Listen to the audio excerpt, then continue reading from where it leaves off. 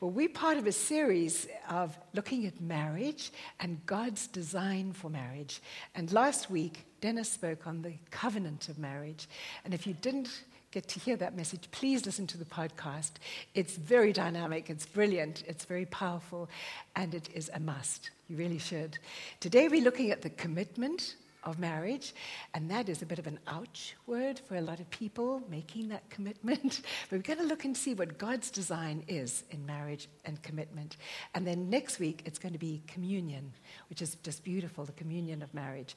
So do stay with us for the series, and it's just to hear what God's saying about marriage, which is such an exciting, beautiful picture of God, the Father, the Son, and the Holy Spirit. Marriage. Maybe you're thinking, I'm not married yet, or I was married, it wasn't such a good experience for me. Or maybe you're thinking, I'm hoping to be married, but sometimes I wonder if I ever will get married. Well, just stay with us, because we're not just talking about marriage, we're talking about God working in us and our dealings through marriage, but also in a broader context. And maybe he wants to use you to counsel somebody who's in marriage and having a problem. So this is for you, definitely. It's for now. Well, I love the fact that it's not only just Women's Day last Wednesday and that I am giving the women's perspective in this series, but also I love it that it's now, because this is the beginning of spring, which is just such a favorite time of year. It's a glorious time of year of new beginnings. And sometimes we look at those dead, dry tree trunks. We look at the bushes that are all withered. We look at the hardness of the ground, and it's just so completely barren and ungiving. And we think there can never be any life in that. But in its season, what happens? It's amazing. God just pushes new life through, and it's irrepressible. It's unstoppable. And maybe you feeling that your marriage is that dead. Maybe it's hopeless. Maybe there's no life in it. Maybe there never was really the life that you'd hoped. God has got such a fresh new message of hope, because that is who he is. And as we open ourselves to him working in us and through us and line up with what he says in his words, we will start to see new life pushing through in the most incredible way, and it will not be stopped. After the first service, people came up to me and said that's exactly what had happened in their lives, that they had been obedient, they'd prayed, they'd waited, they had done what God had called them to do, and they have seen results. So isn't that amazing? It's the truth. It really happens. I want to ask you a question. How long has it been since you read the Song of Songs in this Bible? It's not a book that's often preached, because it's a book that is sizzling with passion and love in the Bible. But I love it because it is the Word of God, and it gives us an exquisite picture, not just of the shepherd king and his beloved, his bride, but it's also a type, a big picture of our heavenly bridegroom and his love, his tenderness, his intimacy with us, his bride, the believers. It's a beautiful picture. So let's look at Song of Songs, chapter 2, from verse 10. Arise, my darling, my beautiful one, come with me. And I sense that he's saying, you might be sitting there and you're feeling as if you're in the pits. He's saying to you, arise, come with me. I see you as beautiful. I see you as appealing, no matter what people have said or that other person in your life has said. Come with me. I'm calling you with an urgency and with an intimacy. See, the winter is past, the rains are over and gone, flowers appear on the earth, the season of singing has come, the cooing of doves is heard in our land, the fig tree forms its early fruit, the blossoming vines spread their fragrance. Again, he says, arise, come, my darling, my beautiful one, come with me. And verse 16, my beloved is mine, and I am his. I think that's just so powerful, because it speaks of tenderness, of intimacy, of the lovers who are also friends. They're very comfortable with each other. They're very at one with each other. They belong. And if you go right back to Genesis, which Dennis shared on last week, the covenant, if you go back to these early chapters when God made the world, he made the stars, the space, he created the earth, the seas, the mountain. Everything that he did was good. He made man, it was good. But there was one thing that was not good. It was not good for man to be alone. So an extraordinary thing happened. He made woman, but not out of the dust like he could have done when he made man. He made woman out of man himself, bone of his bone, flesh of his flesh, in this most extraordinary creation, woman.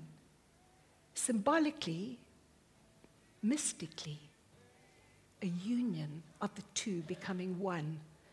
And here we see God's design for marriage is to show this perfect oneness, the character, the nature of God, Father, Son, Holy Spirit, who are three in one.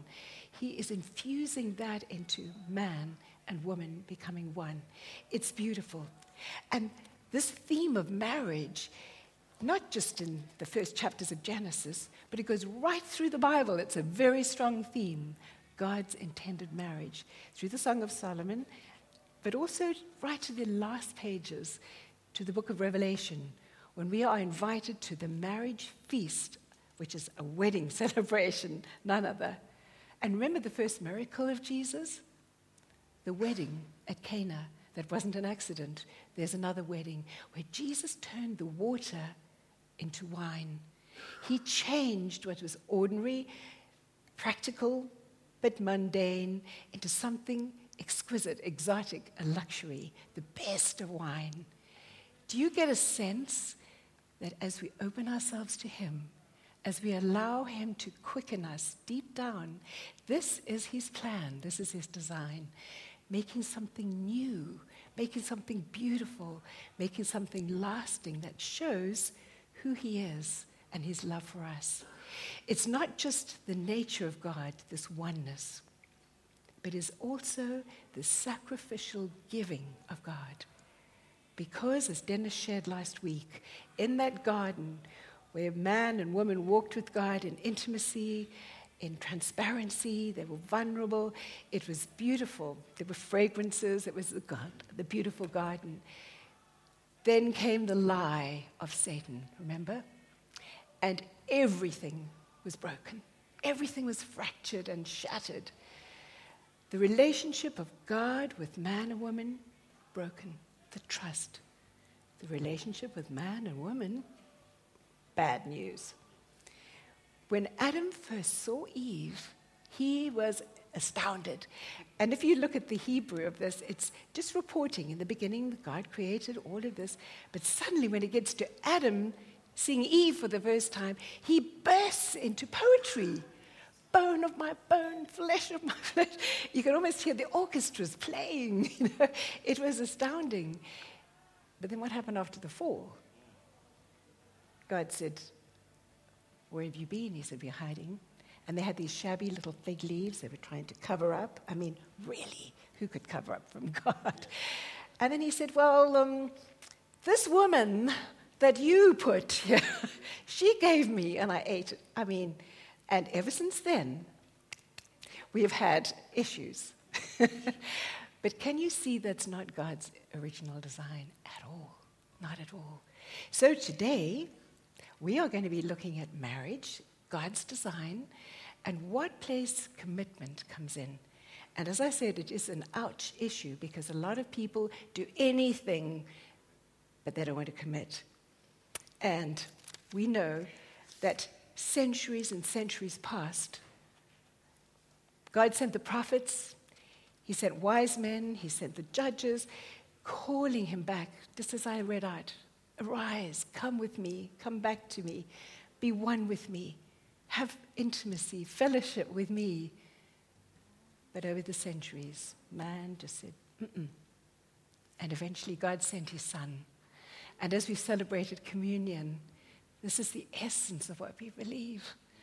That God, who is so full of love, poured himself into our filthy world. And Jesus left glory and he took on the form of a servant right to death on a cross. And it was not just a death on a cross, but it was the death that would take on him everything that separated us from God. Remember I said those shabby little fig leaves? But did you ever realize that in Genesis 3:21, the first sacrifice was actually God had to kill an animal because he made a skin covering for them when they left the garden. They would need protection. God covered them with skins. Can you see from the very first split second, God had a rescue mission in mind. And what happened on the cross was the greatest act of love that the world had ever seen. Now, if we can understand that kind of sacrificial loving, giving in front of a crowd that was jeering, that was betraying him, that was ridiculing him, if we can start understanding that, then you can start to understand why God takes commitment so seriously. It's not just a frivolous vow in a beautiful church with your white dress and all the flower girls. It is actually a serious commitment, not only before God, but to each other and publicly, that what you're doing is going to be irrevocable. It is going to be permanent. It is precious. It is sacred. It is God-breathed. We were made for marriage, and marriage was made for us.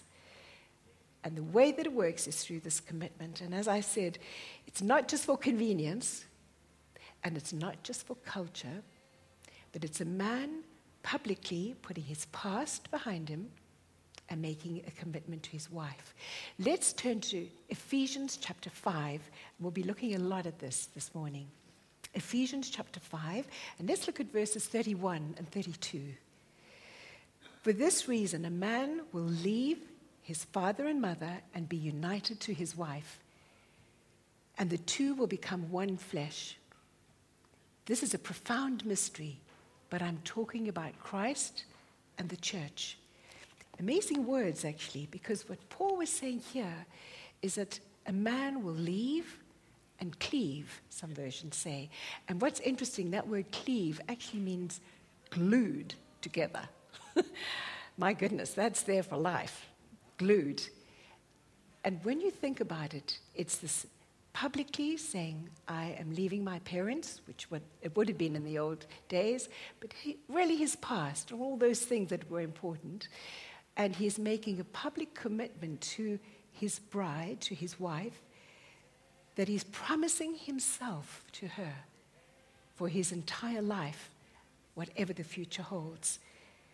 Man and woman are joined together, but in this union, this mystical union, which is now through commitment publicly, they're taking responsibility for each other's welfare.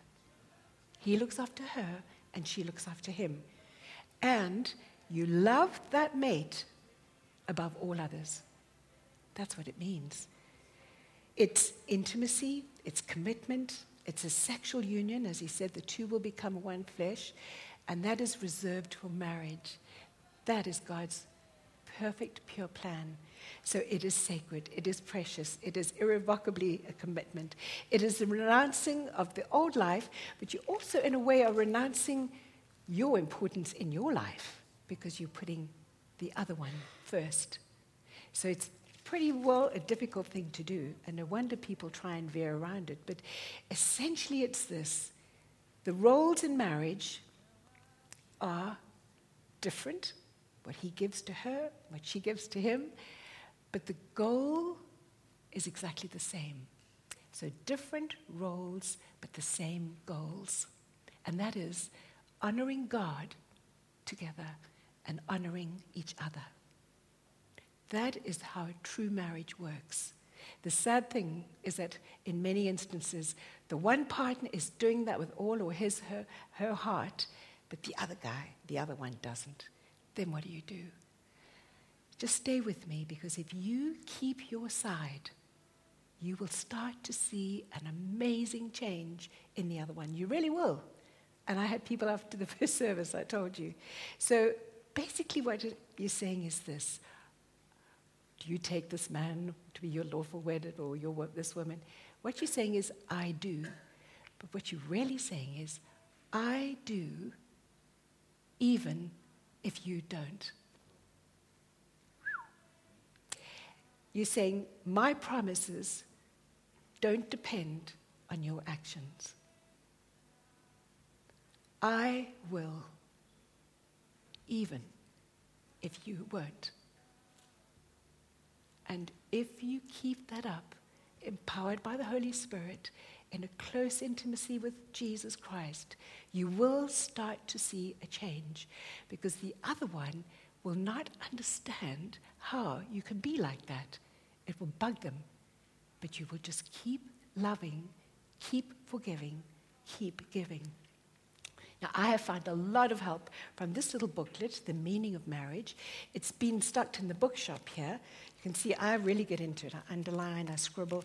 I'm on the tubes and on the trains, and people wonder, what is so exciting about the meaning of marriage?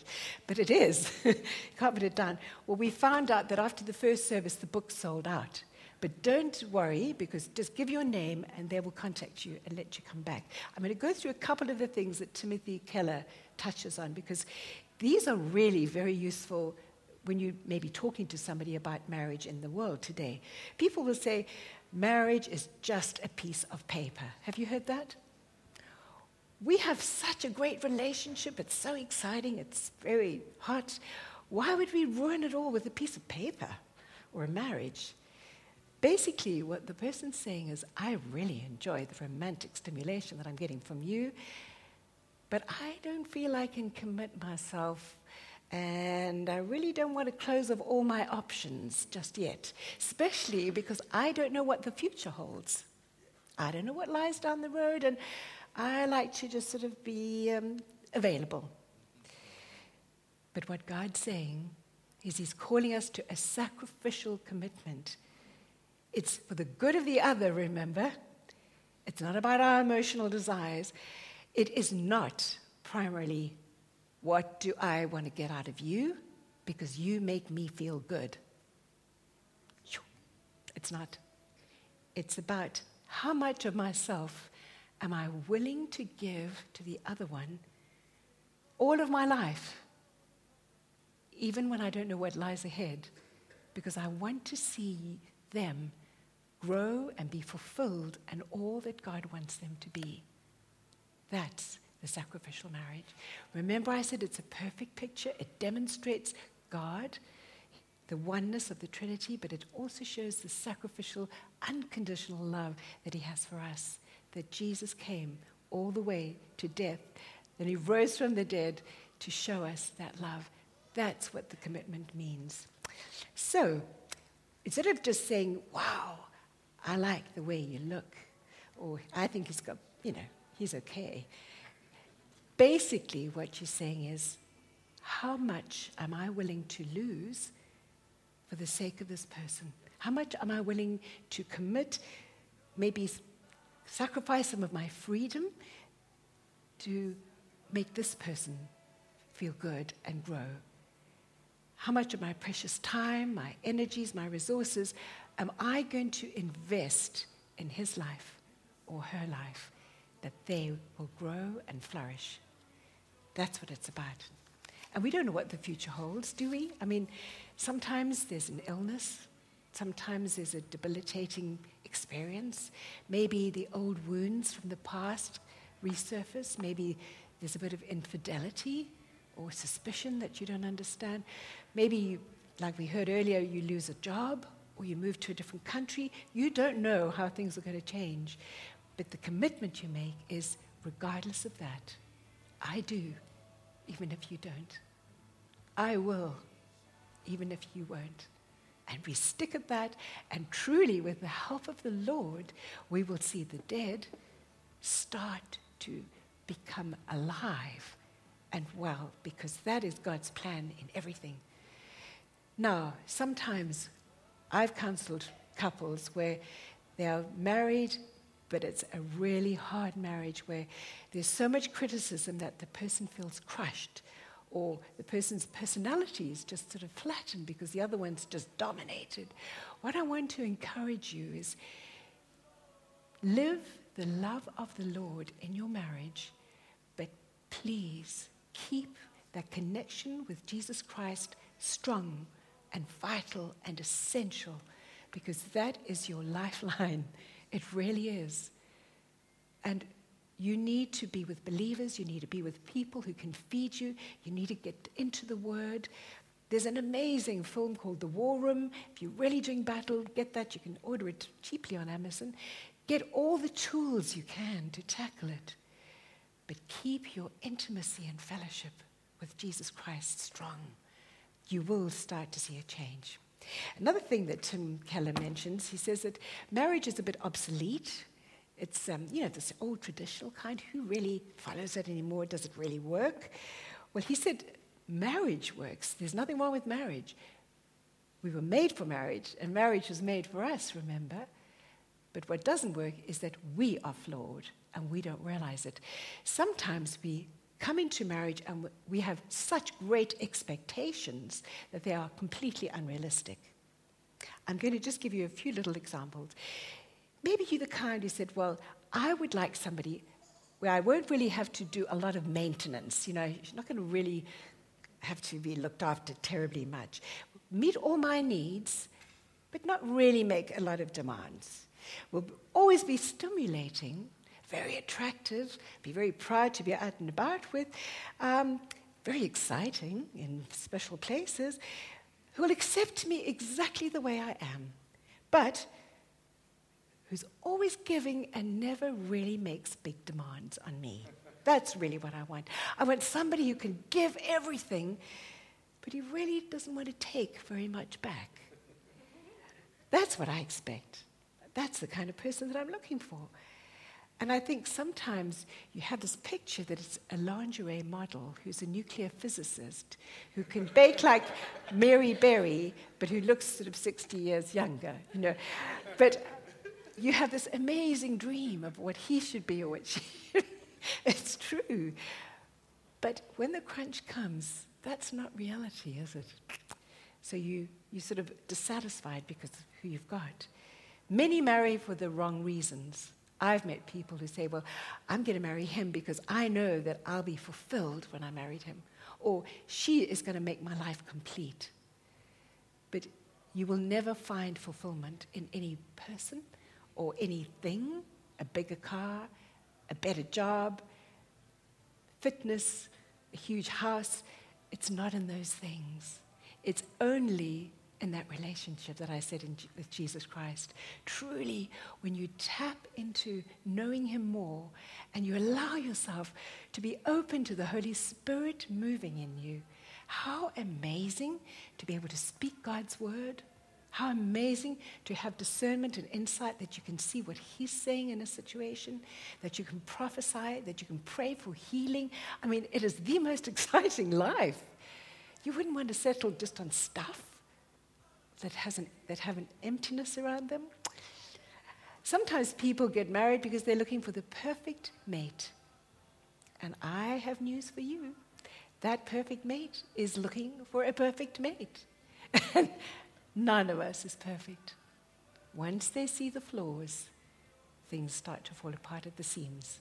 So Tim Keller is saying the reason for marriage failing is you have the wrong expectations sometimes. Just going back to verse 32, it says, this is a profound mystery, but I'm talking about Christ and the church. This was amazing for Paul to write this in the first century because women then were really treated like property. They didn't have, there was definitely no Women's Day, international or not, in those days. The women really had no rights. But here he's saying to husbands, you need to be like Christ in the church. He gave himself. He gave himself fully and completely because he wanted to see her become beautiful and whole and healed and free. That is the kind of love. And this word in Greek, the profound mystery, it's a beautiful word, mysterion. It is. And it actually means secret.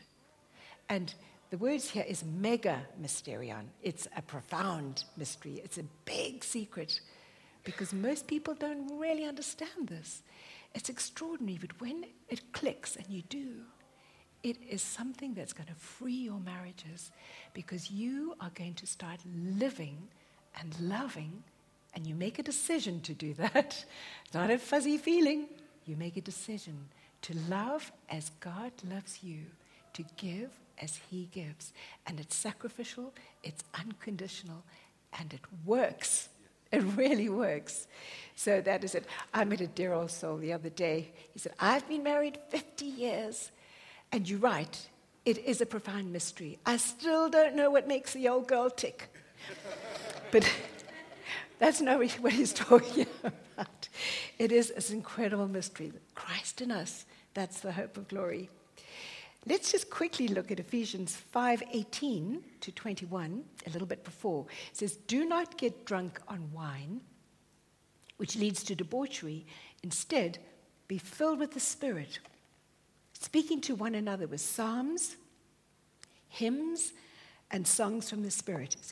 And I just love this because he said, make music in your heart to the Lord, always giving thanks to God the Father for everything in the name of the Lord Jesus Christ. And then it says, submit to one another out of reverence for Christ. Getting back to Paul, he says, don't be drunk with wine. And the way I see this in the context of marriage is so many of us have our secret little escape hatches, don't we? Maybe it is wine or something like comfort eating. You think, but you haven't met my husband, or you don't have to live with my wife. You don't know what drives me to this. We do have our secret little addictions many times. Maybe it's a spiral of self-pity that just goes downwards and really is so destructive.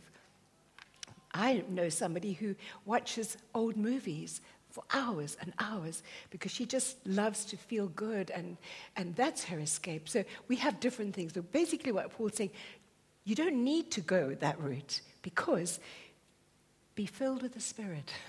That's what I said before. As you open yourself to the Holy Spirit moving in, He comes and He empowers. You cannot do it in your own strength. You cannot. But as He empowers us, then we can get marriage to work. And there's this lovely theme again, singing. Sing. Sing when the night is dark. Sing when the times are hard. Even if he, the partner, or she, the partner, or the spouse doesn't, you do. Sing. Make music in your heart to the Lord. Trust Him. And what does it say? Give thanks for everything. It's a choice, but it works. Because as you are released, and as you are free, and as you are operating in the Spirit, that spouse of yours won't really understand what's hit them. Why aren't you angry? Why aren't you mad at me? Why? You used to be. No, I'm not anymore. I will, even if you weren't. I do, even if you don't. What I do need to touch on now is like a hot button. 1 Corinthians chapter 13 and verse 4 to 8. Let's just have a look there. It is a famous passage on love, 1 Corinthians 13. And what it says here is, love is patient. Love is kind. It does not envy. It does not boast. It is not proud. It does not dishonor others. It is not self-seeking. It is not easily angered. It keeps no record of wrongs. That often happens in a marriage. Love does not delight in evil, but rejoices with the truth. It always protects, always trusts, always hopes, always perseveres. Love never fails. What I've counseled people to do is what I have done myself in my life. When I have felt particularly unlovely or unloved, or someone else in my life is particularly unlovely, I think, Lord, I need your love so much. And I believe you can do that through the power of the Holy Spirit. And I pray this as a prayer, and I put my name there. Wendy is patient. Wendy is kind. So you pray that and you put your name. Bob keeps no record of wrongs. Bob does not delight in evil. Susie is not self-seeking. Whatever it is, I urge you, pray your name in there to help you see how to be. Another exercise is to put your spouse's name there. Pray his name or her name there, that she will be patient, kind, that he will always rejoice in the truth. You will start to see God moving in a special way. And then a few of us in the church actually committed a while ago to just living out one of these every day. Today, we will be patient. And no matter what happens, we will be patient. And as the day went, sometimes you think, woo, it's not easy, but we were. And we were all in it together, so it was very exciting. Another day, the next day, we will just practice kindness. Because sometimes love dries up. You don't feel love. In fact, you feel the opposite. And how do you cope? If you go back to the commitment that I spoke about, you make a decision to do little acts of love. And as you live love, and as you do love, you will start to see a change in yourself first, but also in your mate. It's an extraordinary thing. I often say, learn the love language of your mate, because some of us really respond to words. We love to be told, I love you, or you look good today, or that. Others really respond to gifts, a little gift here or there, not extravagant, but just a little thing to know you're thinking of them. Maybe it's touch. You really know that she loves a little stroke or kiss in her neck or whatever. Do little acts of love, even if you don't feel it, because that is what starts initiating love moving. It is a decision to love. It's beautiful to see that God can start moving in amazing ways. If you put your name, if you put his or her name, and if you start living out these, you will be living this unconditional love that makes such a difference. Forgiveness is another huge part of marriage. Many people that I speak to are walking around with such a bitterness, such an anger, because they have been betrayed, they have been misled, they've been hurt, and they think it's broken, and the marriage is as dead as a doorpost. I urge you, think of how we started. Arise, come, my beloved. Come, you are beautiful to me. I have a plan for your life where you're not going to be tight-lipped, you're not going to be angry, you're not going to be somebody who is battling with life. I have a plan to make you free. I have a plan for you to sing in the dark. And as you release yourself to the work of the Holy Spirit and really know Jesus Christ for yourself, you will start to be able to live out this supernatural way in the marriage context. What I've done is once, some years ago, it wasn't in a marriage context, but there was somebody who had really hurt me. And I had this sort of inside of me all the time, was like a root in my life. And I thought, I'm not being the person God made me to be with this. And I put a chair in the room, and I imagined this figure of the person sitting on that chair, and I let them have it. I started saying things I would never dare have said to their face. But I just had to get it off my chest and said, you have let me down. You've disappointed me. You have wronged me. You've betrayed me. You've lied. You've cheated on me. You've done all these things. And I was praying and saying, Lord, I'm bringing all of this mess to the foot of the cross. That's where it belongs. It's not for me to carry. This is what you died for, to take this. And I could picture all of that going. And I tell you, many boxes of tissues later, piles of tissues, and my voice was hoarse. I had just had to shout it out. But it was a turning point in my life. I left the room with puffy eyes, you know how it goes. But I was free. And I could start to sing and say thank you and praise God for that person and that he would work in that person's life. Total forgiveness, and I've never looked back. You know where there are areas where maybe you are stumbling, falling. And I sense the Lord saying, don't limp into the next part of your life. If it's a marriage or it's another relationship, come with me and sense my love for you working in you. But it's a love that brings freedom and release. It's not the consumer approach where I'm only in this because of what I can get out of it. It's what can I give? And I just urge you to think of God's perfect picture of love, that it is a precious gift, that there is commitment, and it is a lasting commitment. It's not easy. There will be pain, but there will be glory, because this is the way that he works. And just as we go into this beautiful spring and we start seeing signs of new life, he is able to do the impossible because he is life. He instituted life. Would the band come up, please?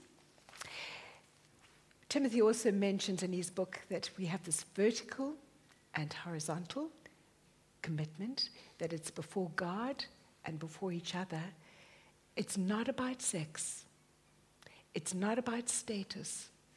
It's not about self-actualization for me, but it's about the sacrificial giving of what I can do in that other person's life. Maybe you didn't realize when you got married that that's what you were committing to, but that's what it is.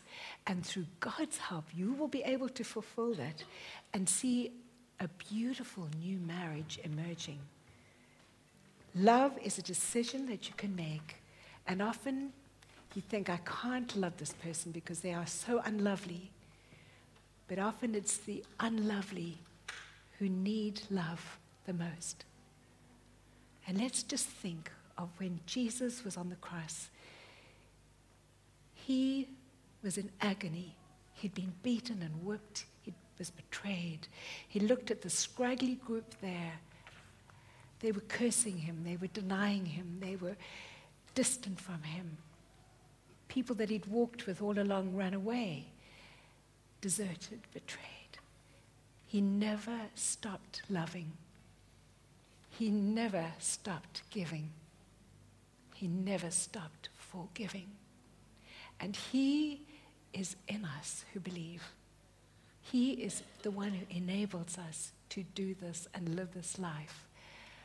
And if you will make a decision that you've had enough of the old, dry, dead marriage and you really want to embrace all that he has, it's the strong theme, page after page.